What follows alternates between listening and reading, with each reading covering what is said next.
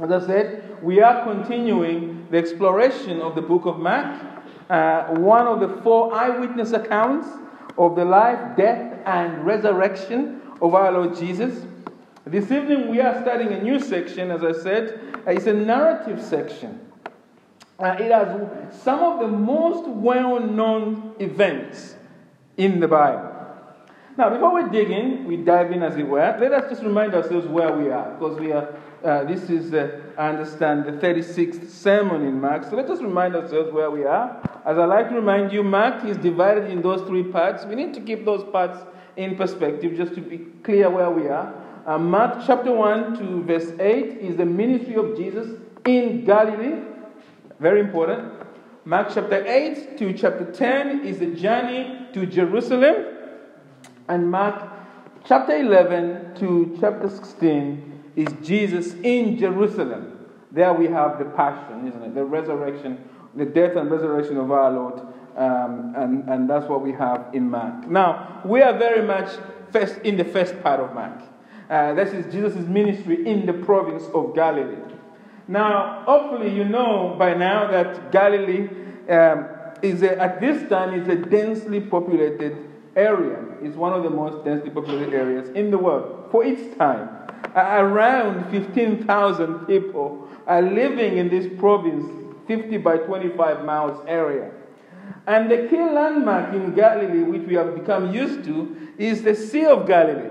And it is on the eastern, trying to get my east right, the eastern edge of Galilee. It is a fresh lake, right? And it is surrounded by a number of towns that we have got to know in the Bible: Bethsaida, Capernaum, and others. And Jesus is stationed in Capernaum, this fishing town. And we know that his headquarters, as it were, is at Peter's house, Peter and Andrew's house in Capernaum. Now, in chapter 1, if you remember very well, for those who have been with us, that Jesus is God coming to reign. That's very important we understand that, because verse 14 and verse 15, Jesus announces the kingdom. The kingdom of God is at hand. The Kairos moment has arrived. God is breaking in, as it were. Jesus is God coming to reign. That's how chapter 1 starts. And Jesus enters the scene there in chapter 1, and he's going around preaching. He's preaching the good news of the kingdom. And we have seen in chapter 1 the kingdom of God begin, his ministry, so to speak, growing, isn't it? He's already appointed the 12. We see him do that. But at the same time, as his work is growing, opposition to Jesus is also growing. So we've met the Pharisees. They are not happy with him. We know they are banding with the Herodians who are trying to take him down. Even Jesus' family are not impressed with Jesus. All these groups, even the crowd, they are all working against Jesus, even as they profit from him. But Jesus is refusing to be sidetracked. He's focusing on preaching the word of God. And in the last 7 sermons in chapter 4, we have seen Jesus do that, preach using parables, word pictures. Well, this evening we are in verse 35. Jesus has finished teaching and he's on the move again. And we are about to witness one of the most famous events. Now, those of you who have been here at Bible study in Christianity Explored, you know we've already looked at this event.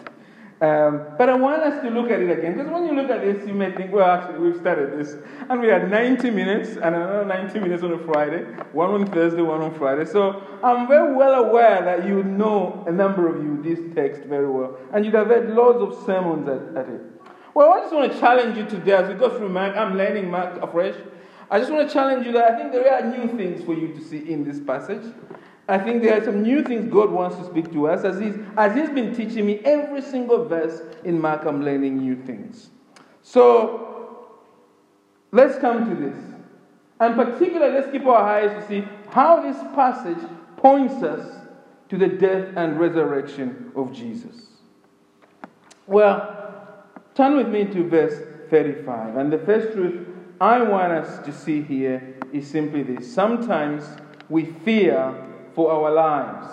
Sometimes we fear for our lives. So again, Jesus has had a full day of teaching. It is evening, and I imagine everyone with Jesus is exhausted after a long day. I know this for myself as a preacher. At the end of 2 sermons, I'm tired. I can imagine Jesus continuously.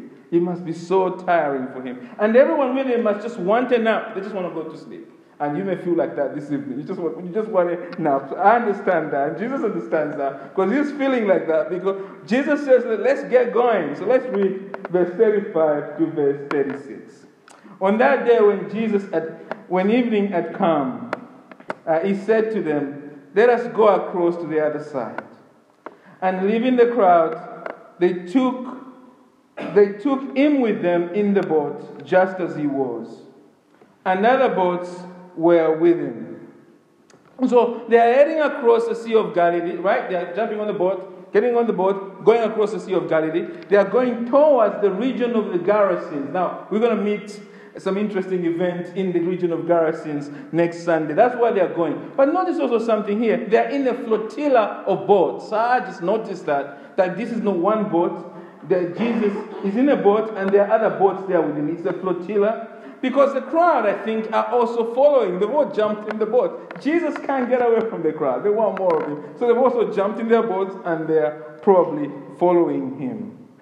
And it seems, as soon as Jesus gets into the boat, immediately falls asleep. He falls into what some people call the sleep of the innocent. Right? A deep and blissful sleep. He is so fast asleep here that what happens next totally passes him by. Let's read on verse 37. And a great windstorm arose, and the waves were breaking into the boat, so that the boat was already filling.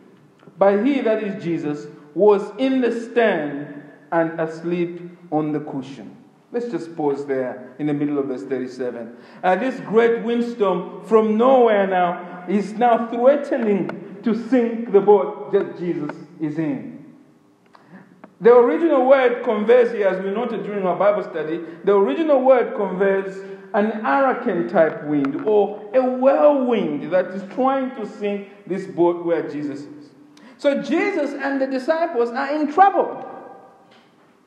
1 minute they're okay. Now death is knocking on the door. Right? Now, one of the most sobering events last year was the death of the billionaire owner of Leicester City. 1 minute he was watching a wonderful football game. He gets in his chopper and he's ready. The next minute we are seeing pictures on the news that the thing has blown up, has crashed, etc. Not far from his fortunes. A billionaire just like that dies.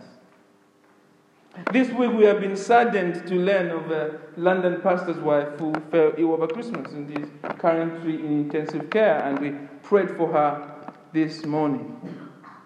And I can go on sharing other news that I've received from different people.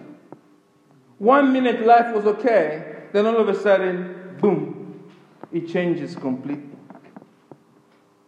1 minute your job is safe, next minute a new boss comes who did not know Joseph, so to speak. And the next minute, your job is in trouble. 1 minute your marriage looks like the most fantastic thing, postcard type marriage. The next minute you find out that your husband perhaps has a secret addiction that is now threatening to sink your marriage. Life is fragile like that. None of us know when the next storm of life is going to hit us. None of us do. None of us know how 2019 is going to finish for us. Job 14 verse 1 to 2 says this: Man who is born of a woman, that's everyone, is full of days and full of trouble. He comes out like a flower and withers. He flees like a shadow and continues not. Why is life so fragile? Why are we hit by so many storms of life? Well, because even though God made us perfect, we rebelled against God. We live in a broken world. We are broken people living in a broken world. We are never far from sin, pain, and suffering. And I'm stating the obvious, but I'm stating the obvious for my benefit, because I forget this. I think if I knew this truth continuously, I knew the fragility of life, and I always remembered it, I think I would live so differently. And I'm partly stating it for you just to remind you the obvious. You need to remember this truth, that life is fragile, so that when trouble strikes you next, and it will, you don't react as the disciples do here. They panic. And see this, they become rude to Jesus. Look at verse 38. Let's read on verse 38. In the middle of verse 38, it says this, and they woke him and said to him, Teacher, do you not care that we are perishing? The disciples are afraid that they are going to die. So afraid of death that they are now questioning why Jesus is just sleeping there and doing zero. Teacher, do you not care that we are perishing? The we, of course, includes Jesus as well. It's in the boat. If they perish, he perishes. So it is not just that they feel Jesus doesn't care about them. They are now beginning to wonder, in that middle of threat of death, whether they are with the right guy. Is this guy even suicidal here? What's going on? They are not just trusting him. They are not only doubting his care, they're trusting his judgment.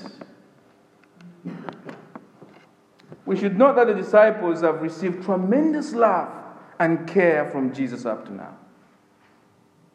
But here they are now questioning his love, his sanity, we might even say.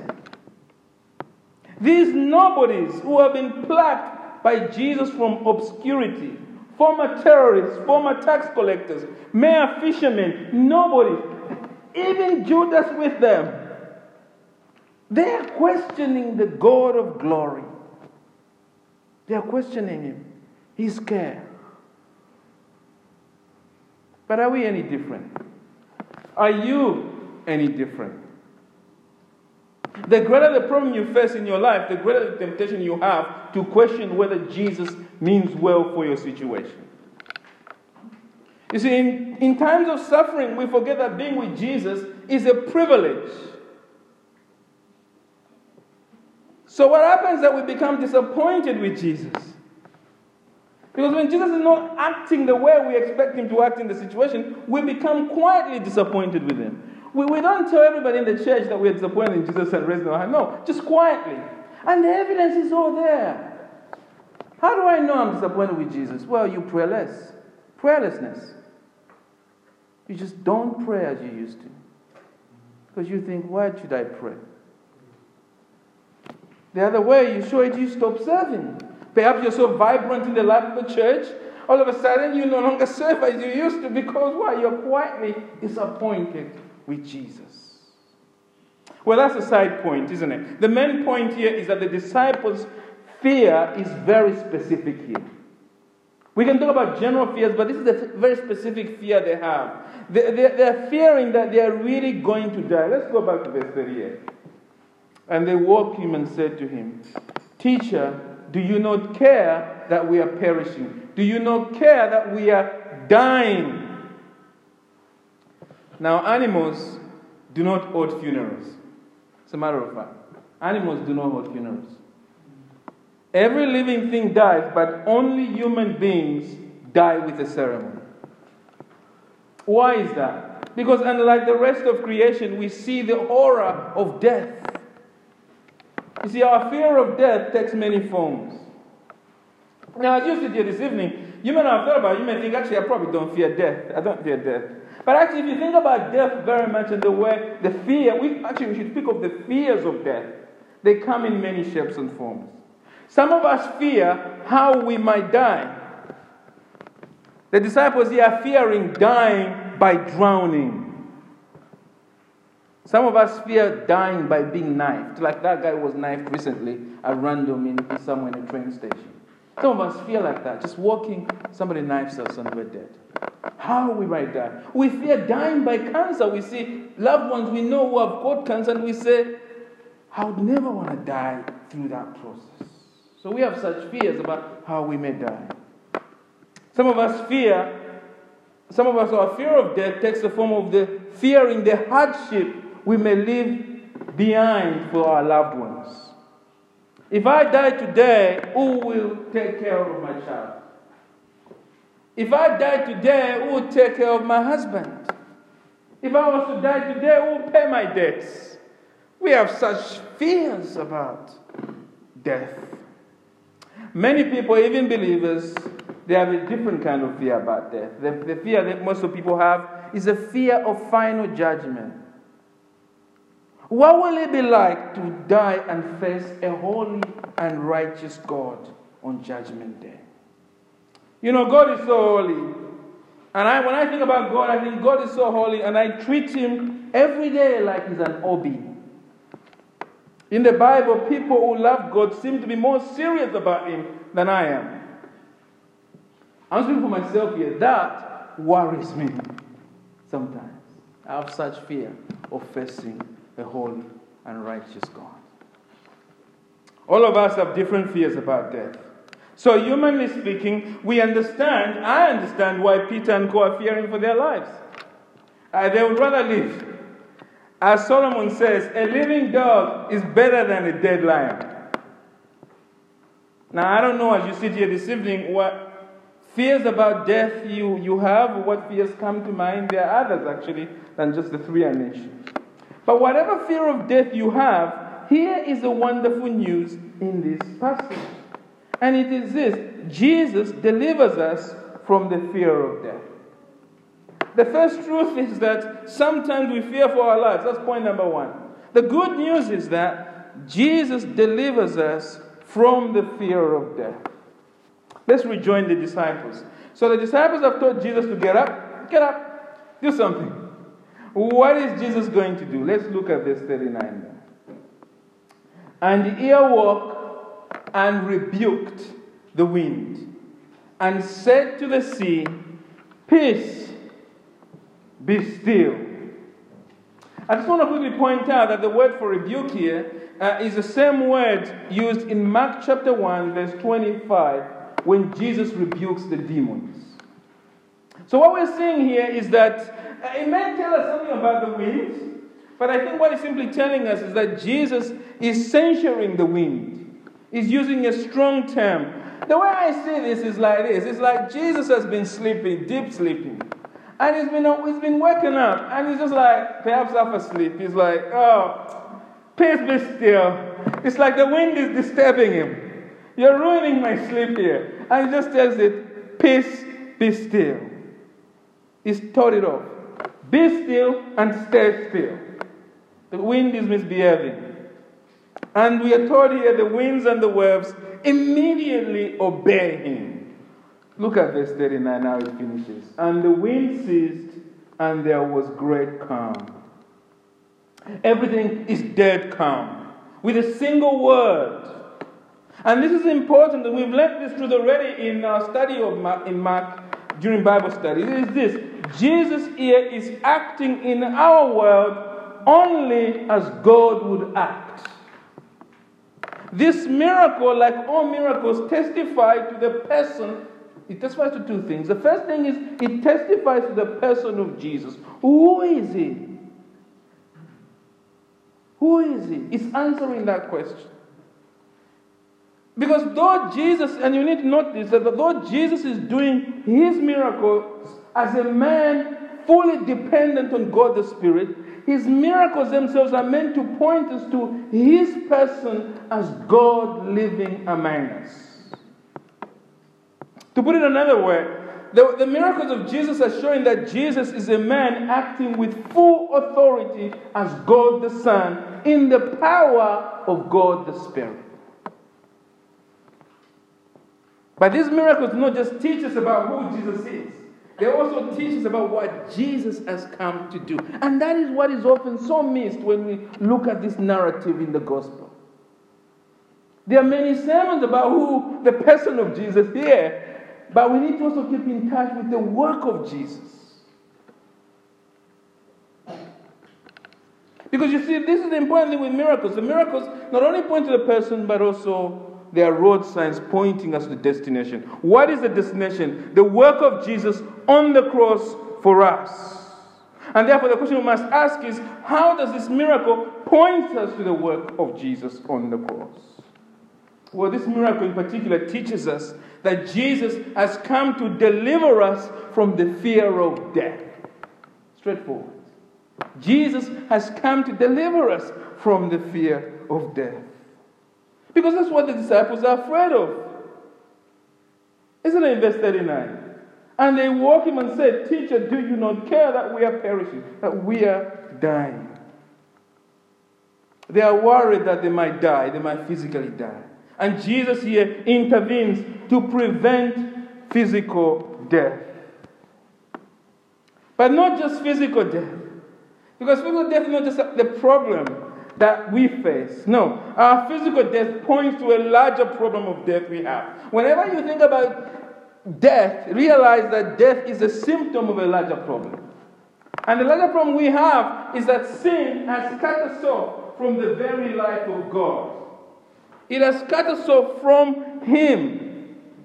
And so all of us are dead. We don't just die physically, we are already dead. Sometimes I say, think of World War Z. Think of the zombies. Human beings are like that. We are the living dead. Because we are already dead. We are already spiritually dead. Cut off from the life of God. And so by Jesus doing this miracle of rescuing the disciples from the threat of physical death, this is a symbolism. He is symbolizing that He will what He will later do on the cross. On the cross later, He will rescue us from death forever. All who trust in Jesus. Jesus has come to free us from death by Jesus. It's so amazing. He's come to free us from death by Jesus, we might say, entering the sleep of death.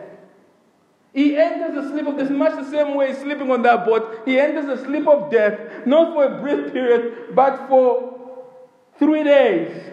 And he's awakened by the Father, so to speak, after 3 days. Or by the Spirit of God. He gives us new life as He wakes up from death. And that's what Jesus has accomplished for us. This sleeping in the boat and waking up is pointing us to that amazing work on the cross when He dies for 3 days and then He's waking up to give us new life. Romans chapter 6 verse 3 to 4 says this: "Do you not know that all of us have been baptized into Christ?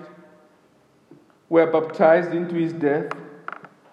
We were buried therefore with Him by baptism into death, in order that just as Christ was raised from the dead by the glory of the Father, we too might walk in newness of life." What Paul is saying there and what we see in Mark is that if you're trusting in Jesus, you do not have to fear physical death. Because all death is defeated in Jesus. As Athanasius, one of the church fathers, said, death is like a tyrant who has been conquered by the legitimate monarch. Bound hand and foot, the passers-by sneer at him, hitting and abusing him. No longer afraid of his cruelty because of King Jesus who has conquered him.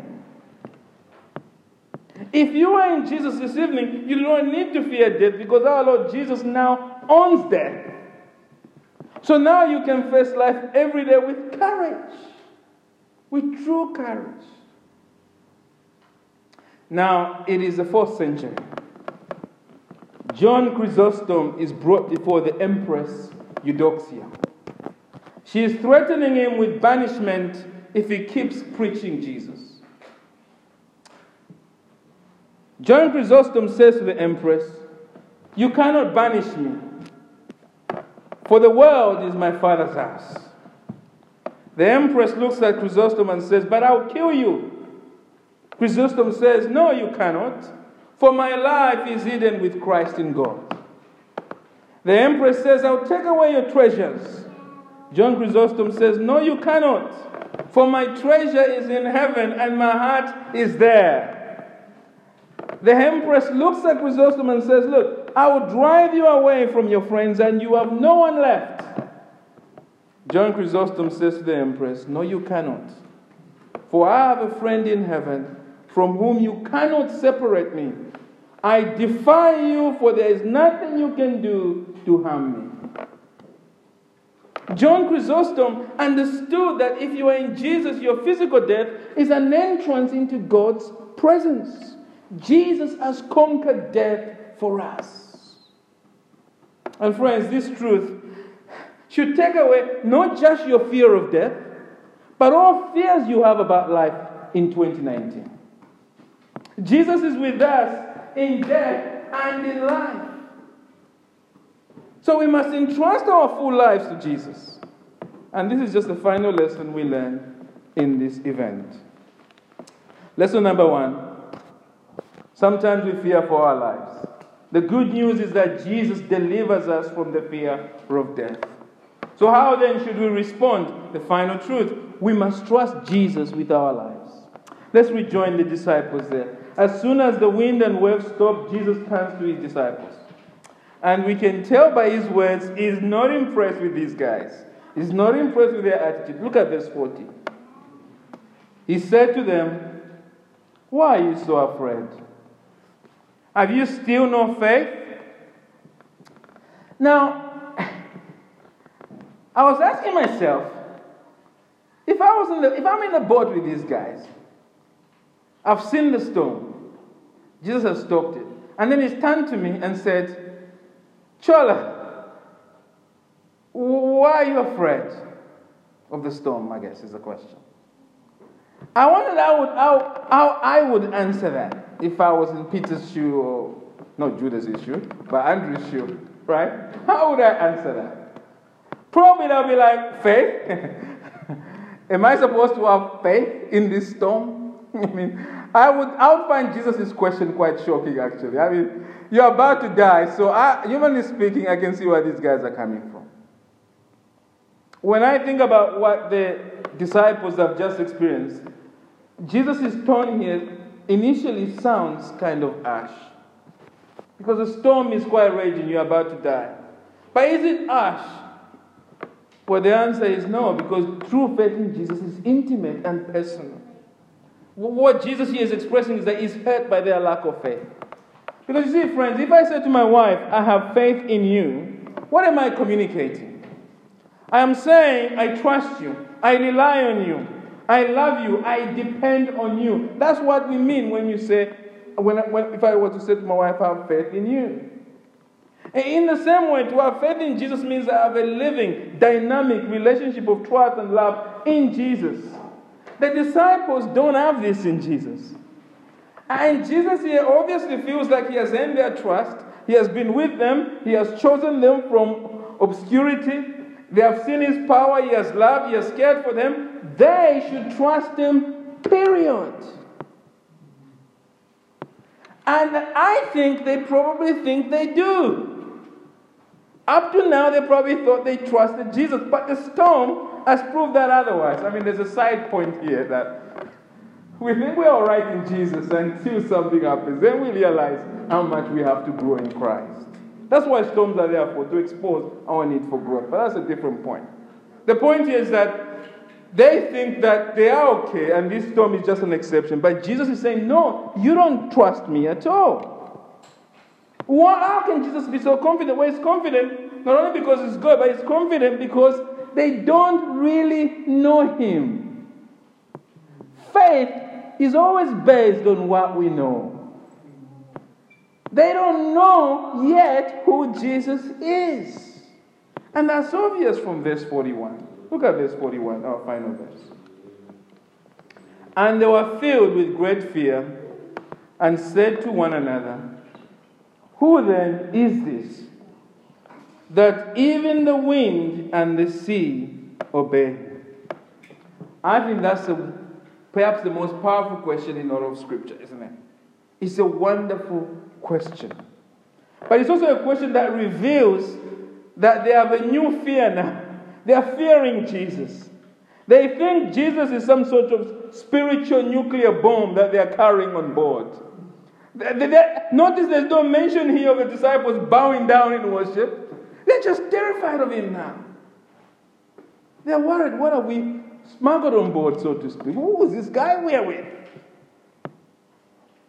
They're not thinking that the God of love is standing in front of them. No. In fact, we'll see that until they see Jesus die on the cross for them, until Jesus rises from the dead, until the Spirit of God actually comes down on them in power, the disciples' faith, though it will be growing, it will still struggle until they fully get to know and really understand him. We're going to have a whole session around that, sermons around that. But here's the thing. If Jesus expects them to have faith in him before all of those things, he certainly expects all of us here this evening to trust him today. Because we know all of these things. If you are in Jesus, you know the answer to the question on verse 41. The question is, who then is that even the wind and the sea obey him? If you are trusting in Jesus this evening, you know the answer to that. You know Jesus is the all-powerful and all-knowing God. You know he has forgiven you your sin. You know death has been defeated for you. You know that if you are in Jesus, you do not need to fear for your life. You know all of these things. So the question Jesus is asking you this evening is right there in verse 40. Look at verse 40. And he said to them, why are you so afraid? Have you still no faith? Why are you so afraid? Have you still no faith? He's saying to you this evening, you have me. Why are you so afraid of death? I am in the boat of life. I know what lies beyond the grave. Why are you so afraid? And he's saying that about other parts of your life as well. He sees your fear for your marriage. He's saying, why are you so afraid of your marriage failing? Why are you so worried?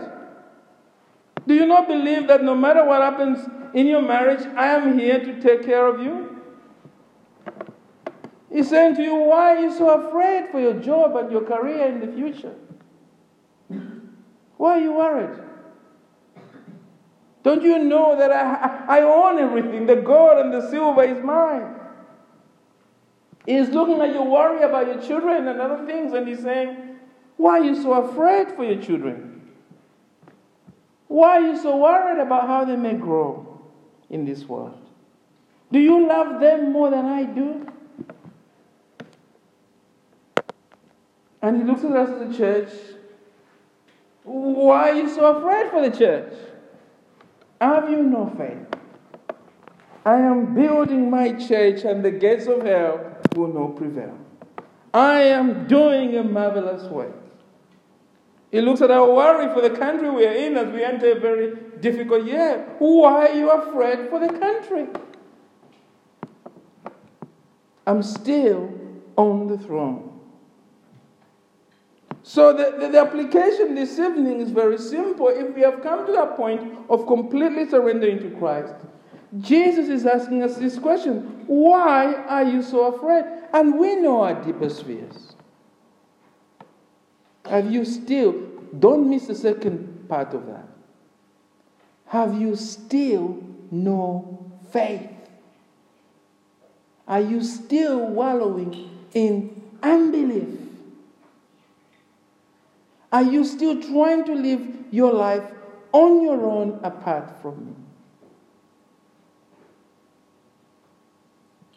So this evening, bring all your fears to Jesus.